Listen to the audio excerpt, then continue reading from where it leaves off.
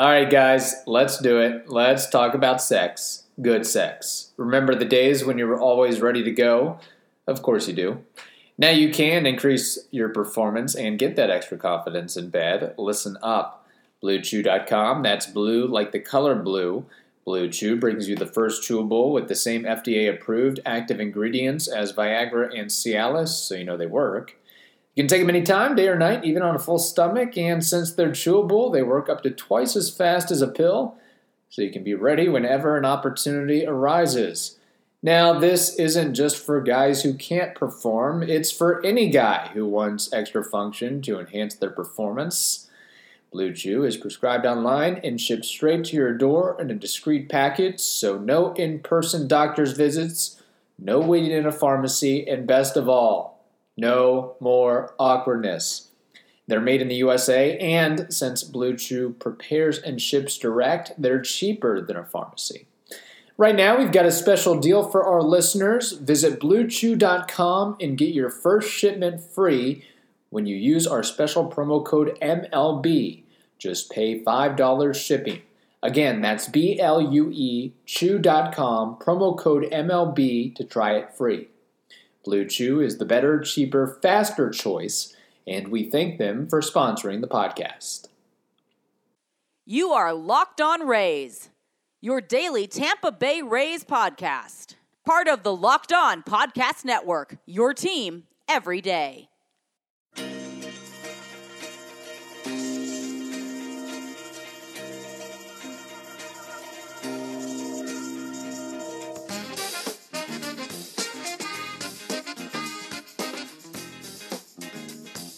Hello, my name is Kevin Weiss. I'm Ulysses Sembrano, Host of Locked On Rays on the Locked On Podcast Network, the #1 local sports daily podcast network. You can find Locked On Rays on Himalaya, Google Podcasts, Apple Podcasts, Spotify, and Stitcher.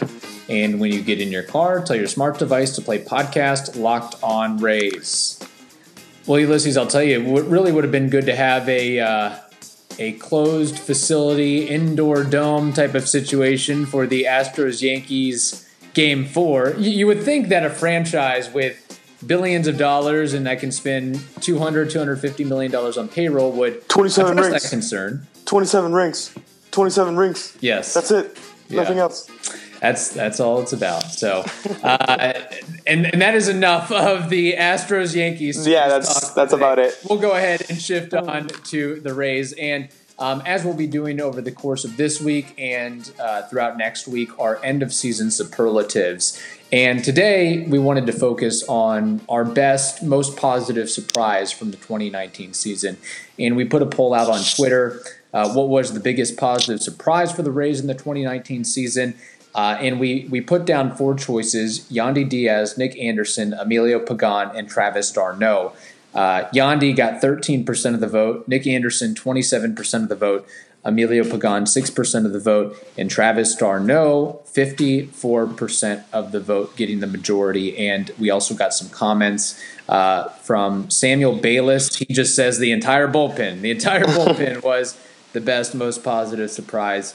Aaron K. Patel says Willy Adames, and then Lynn said a close second. He made his vote, but he said a close second would be the vast improvement that Willy Adames made. So a lot of different choices. I mean, with this Rays team, I mentioned it to you yesterday that it could almost have been a situation where it's select all, copy, and paste, and that's your best surprises of the season.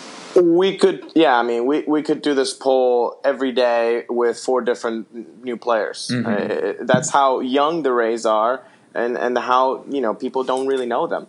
I think all of those options were good candidates, but for me, that answer has to be Nick Anderson. Okay. Let's talk about numbers for a little bit. In 21 1/3 innings that he played with the Rays, he allowed 12 hits, 2 walks, and he struck out 41 batters in 21 1/3. Okay. He kept runners off base. Look at his whip, .66. So there was no traffic on the bases when he was on. But let's talk about his ERA+. For those that don't know, this is a metric adjusted to each player's ballparks, and so it neutralizes the differences. 100 is average. Mm-hmm. He had an ERA+ of 2.14. I mean, 214% better than average. This was a fantastic trade deadline acquisition, and it only cost the Rays an outfield prospect who hadn't been hitting lately in AAA, and for Ryan Stanek. And Ryan Stanek, who, although was great in the opening role, he never really succeeded in the late innings, and Nick Anderson definitely did. Yes, and he is a very good choice, especially with his story and background of what happened with him in college and battling alcohol addiction and anger management and everything, and to come on the scene as a 29-year-old rookie. Now, he is a great surprise, but I thought that with the Rays making that trade with the Marlins, and when he was with the Marlins, nobody knew about it. He was basically the best reliever that nobody knew about. But when he came to the Rays, he was even far, in a way, even greater than what we could have expected. Of course, the Rays did give up Ryan Stanek, and I guess Jesus Sanchez was one of their top 5, top 10 prospects, although he does have his own flaws in his own right. So for me, Nick Anderson is really a close second. Okay. First, I've got another reliever, and that is Emilio Pagan. Oh, wow. Okay. You went with the underdog in the poll. Yes. Pagan only getting 6% of the vote. And that's because just at the start of the season, before the season, he was the last cut in spring training. Right. Last year with the Athletics, he had a 4.5 ERA. He basically cut his ERA in half this year. And coming into the season, we didn't know if he'd even be on the roster or how impactful he would be. Yeah. Coming into the season, who did we think would be the closer? It would either be, Jose Alvarado, Diego Castillo. Alvaro Castillo, right? Yeah. Who knows? Maybe they move Ryan Stanek to the back end of the bullpen. I mean, right. On that list, where would you have had Emilio Pagan? Maybe 10th, 11th? 12th? Yeah. I mean, he was not really the guy that anybody expected. And you get that a lot with relievers from one year to the next. And, I mean, for example, this year, who would have thought Alvarado would just have a complete meltdown? And right. Some of that was his family issues in Venezuela. Some of that was himself not taking care of business. I mean, he wasn't in shape, and therefore he just wasn't ready to play. But Emilio Pagan, as taxing at times as he was in the Houston Astros series, for the majority of the season, he was pretty much as reliable as they come. If you look at the ERA, if you look at the WHIP, if you look at all the numbers and thrown into that de facto closer role. Of course, one thing he has to work on is the long ball. Yeah. He's got that home run rate. And saying all that, I do believe next year he won't be the closer. I believe it will be Nick Anderson. I think they might switch roles, but these two guys that we've picked have a lot of stuff in common. But look at this, they're very controllable arms, and for the Rays, and that's how they like it. I think Nick Anderson actually made $555,000 this year, which is his first year in the big leagues. That's $10,000 over minimum salary. That's exactly what the Rays like. Controllable arms at a reasonable price. So I know that we've talked about the inconsistency that can be attached to bullpen arms, but the stuff is there. Both of them. And Nick Anderson with that curveball and that fastball, wow, it's really impressive stuff. Well, there's a reason why Nick Anderson has a 54% strikeout rate or something like that. Something ridiculous, unbelievable. Pretty much. Yeah. I mean, as far as you want to look up definition of unhittable in the book, Nick Anderson is pretty much it. And the way they work their fastballs at the top of the zone, and we saw Emilio Pagan when moments were tough, especially.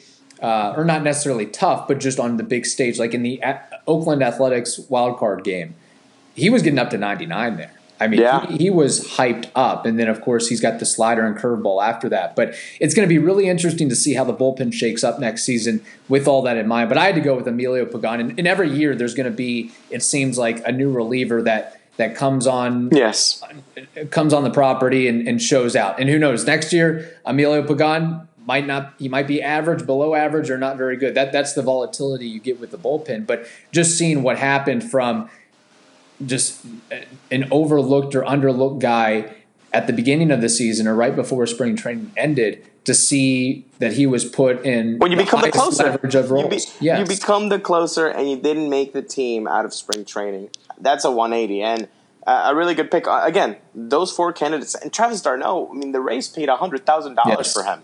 I will say with Travis d'Arnaud, the Mets just didn't give him much of a chance. After 25 plate appearances, they're like, all right, they shipped him all. But Travis d'Arnaud did have a history of success as far as a hittable catcher. I mean, he had probably 3 solid seasons. I mean, 2017, he had a really solid offensive year and then was injured in 2018. Yandy Diaz, playing devil's advocate, I think Mets fans and maybe the management as well, although he had done a couple good seasons as a hitting catcher, I think they were expecting more of him. Right. So maybe that was the whole knock on him. Maybe just like the Rays with Chris Archer. I mean, I think fans always expected a little bit more from Chris Archer than maybe he's able to do.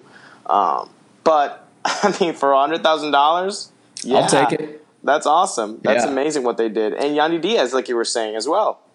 Yeah, Yandy Diaz. I mean, we were talking about it before the season started that this is just a muscle-bound dude that hits the ball hard. At some point, he's going to hit home runs. And there was all the scuttlebutt about launch angle and everything like that. And Chad Mottola, the hitting coach, really said it was more about timing and getting in front of the ball and having your bat in the swing path longer instead of waiting on the pitch to come to you, getting out, hitting it to the left side of the field, and being able to unleash your power and go from there. And we saw what happened where with Cleveland, he was 1 home run Johnny. Where with the Rays, he had 14 in 79 games, not to mention what he did in the wild card. So that was a great surprise. So 16, that's an amazing season for somebody who had, I think, in 299 plate appearances, had just gotten 1 home run. But didn't we kind of know that coming into the season? Okay, I think the Rays probably figured something out here, knowing this guy is too good. There's something that they see in this guy that they can get him to hit home runs. Well, I think we also talked about how the Rays maybe are focusing on high exit velocity guys. Mm-hmm. They did have, I think, 3 of the top 25 or 30 players in Yandy Diaz, Tommy Pham, and I think Mike Zunino was in that list. Yeah. Obviously, 2 out of 3 worked out. We won't mention who didn't because everybody knows who didn't. But that's maybe something that they were focusing on. And you know what? It doesn't matter if the guy doesn't hit home runs. If they're hits, they're hits. And if they're doubles, they're doubles. I mean, you can have gap-to-gap power, but he really unleashed the home run power this season. If you hit the ball hard, good things happen eventually. Yes. Of course, in Mike Zunino's catch, you got to be able to hit the ball first. That's the first issue that you have there. But no, it's good to have guys that have that ability. And there's a lot of guys on this team for sure that can do that. Make a memory that lasts a lifetime and let the Vivid Seats app help you get to your favorite live event. Enter promo code postseason at checkout to receive a discount of up to $100. Will a Rays fan favorite be an integral part of the team next season? We'll discuss next. We all love a night out, whether it's seeing our favorite band in person or being there in the crowd to cheer on our favorite team. With the Vivid Seats Rewards loyalty program, you can attend the concert or show of your choice and earn credit towards your next live event. Vivid Seats is the top source for tickets for all the live events you want to go to. You can sort by price or look for seats in the section and row of your choice, all in the Vivid Seats app. To make things even better, Vivid Seats now has a loyalty program that allows fans to earn credit back. Vivid Seats Rewards. For the month of September, earn double credit back from 10 to 16% on all your purchases through the Vivid Seats app. Go to the App Store or Google Play and download the Vivid Seats app.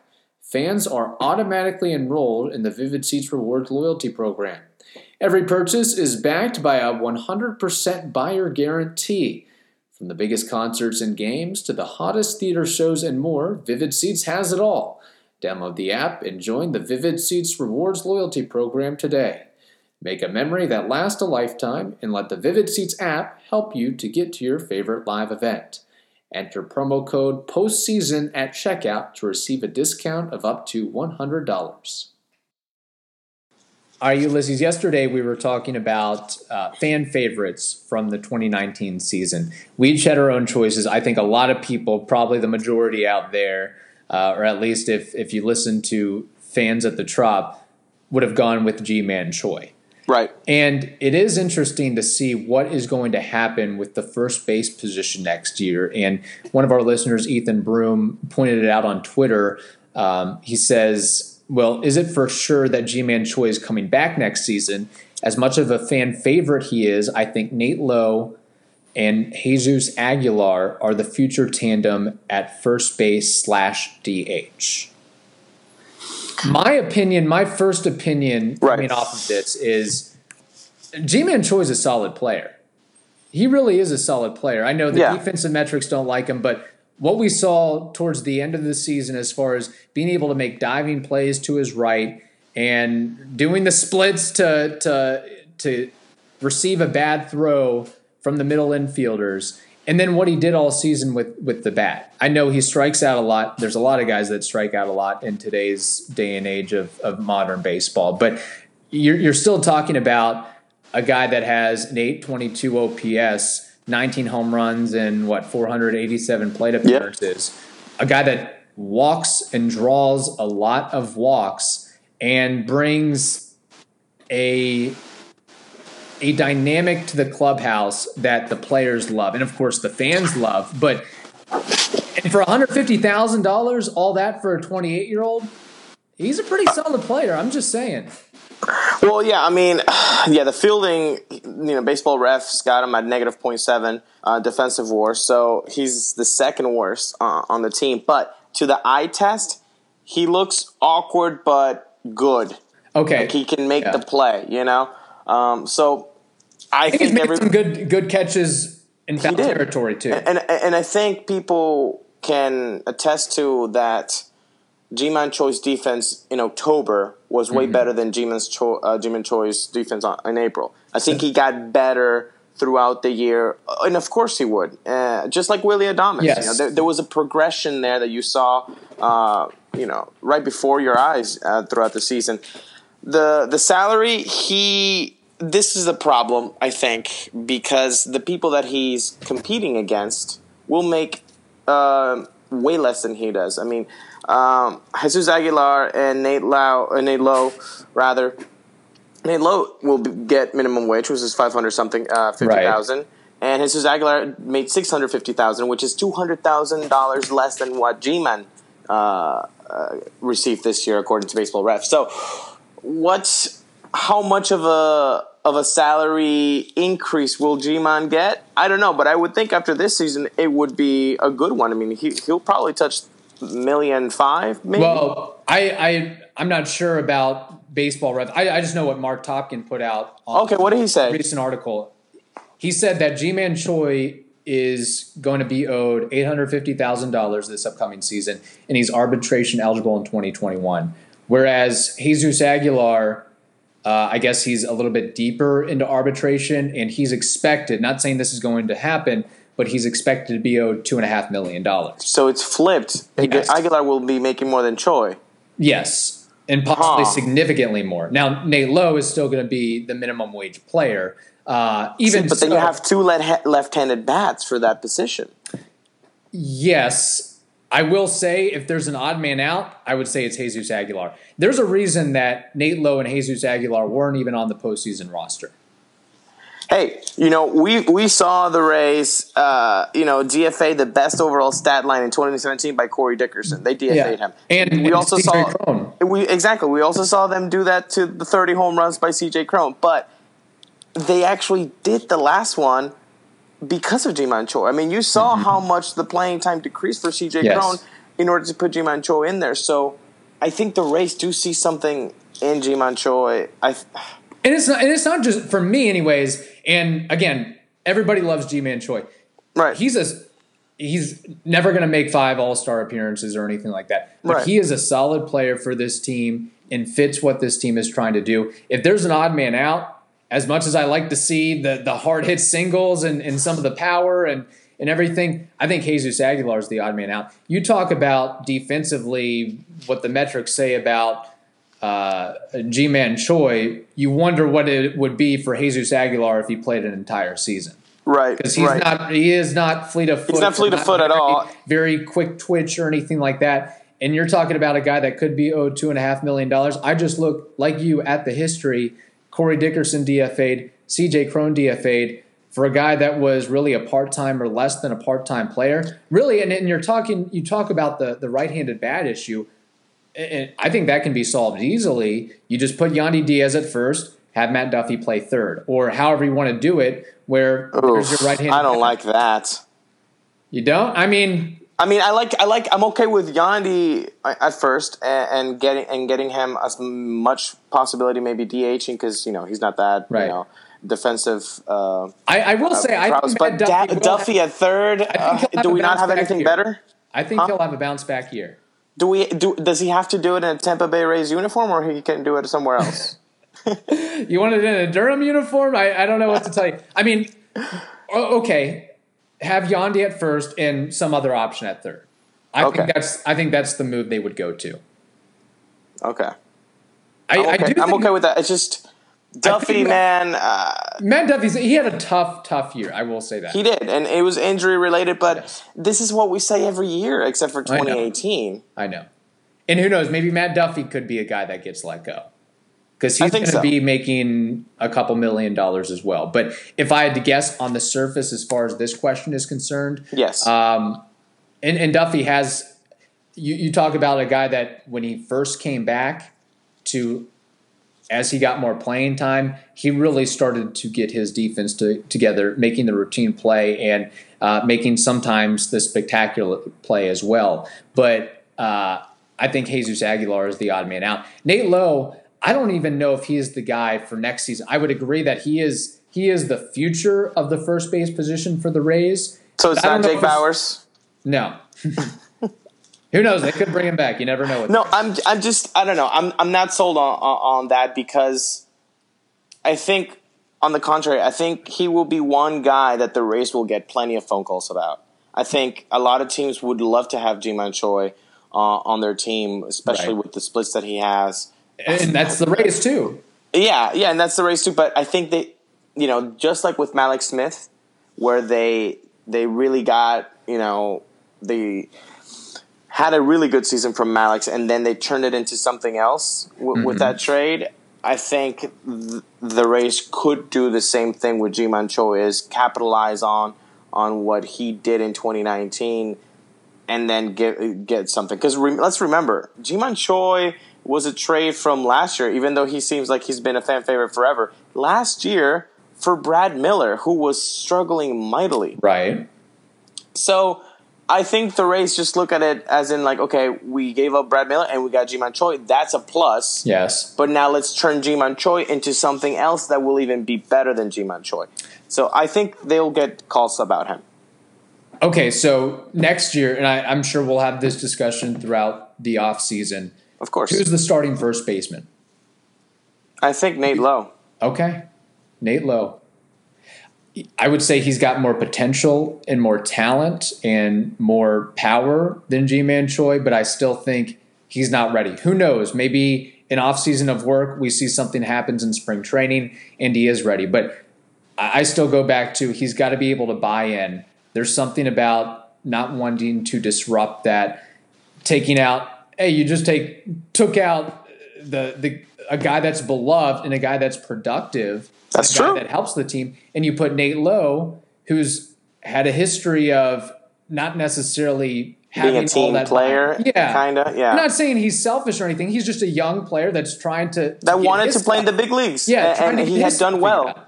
Yeah. It's hard to do a lot of things at once where you're trying to get into that clubhouse and be a part of the group and a part of the fraternity when you're still trying to find your footing. So that's not a knock on Nate Lowe. He's still a young cat that's trying to find his way. I would say not 2020, but 2021, Nate Lowe is the guy. I think he's a year away. I think good clubhouse guys are important, especially when you're a young team that has the talent to reach the postseason and you have to play loose under pressure. like they did this whole season, and you need guys like Ji-Man Choi. Yes. That's 100% sure.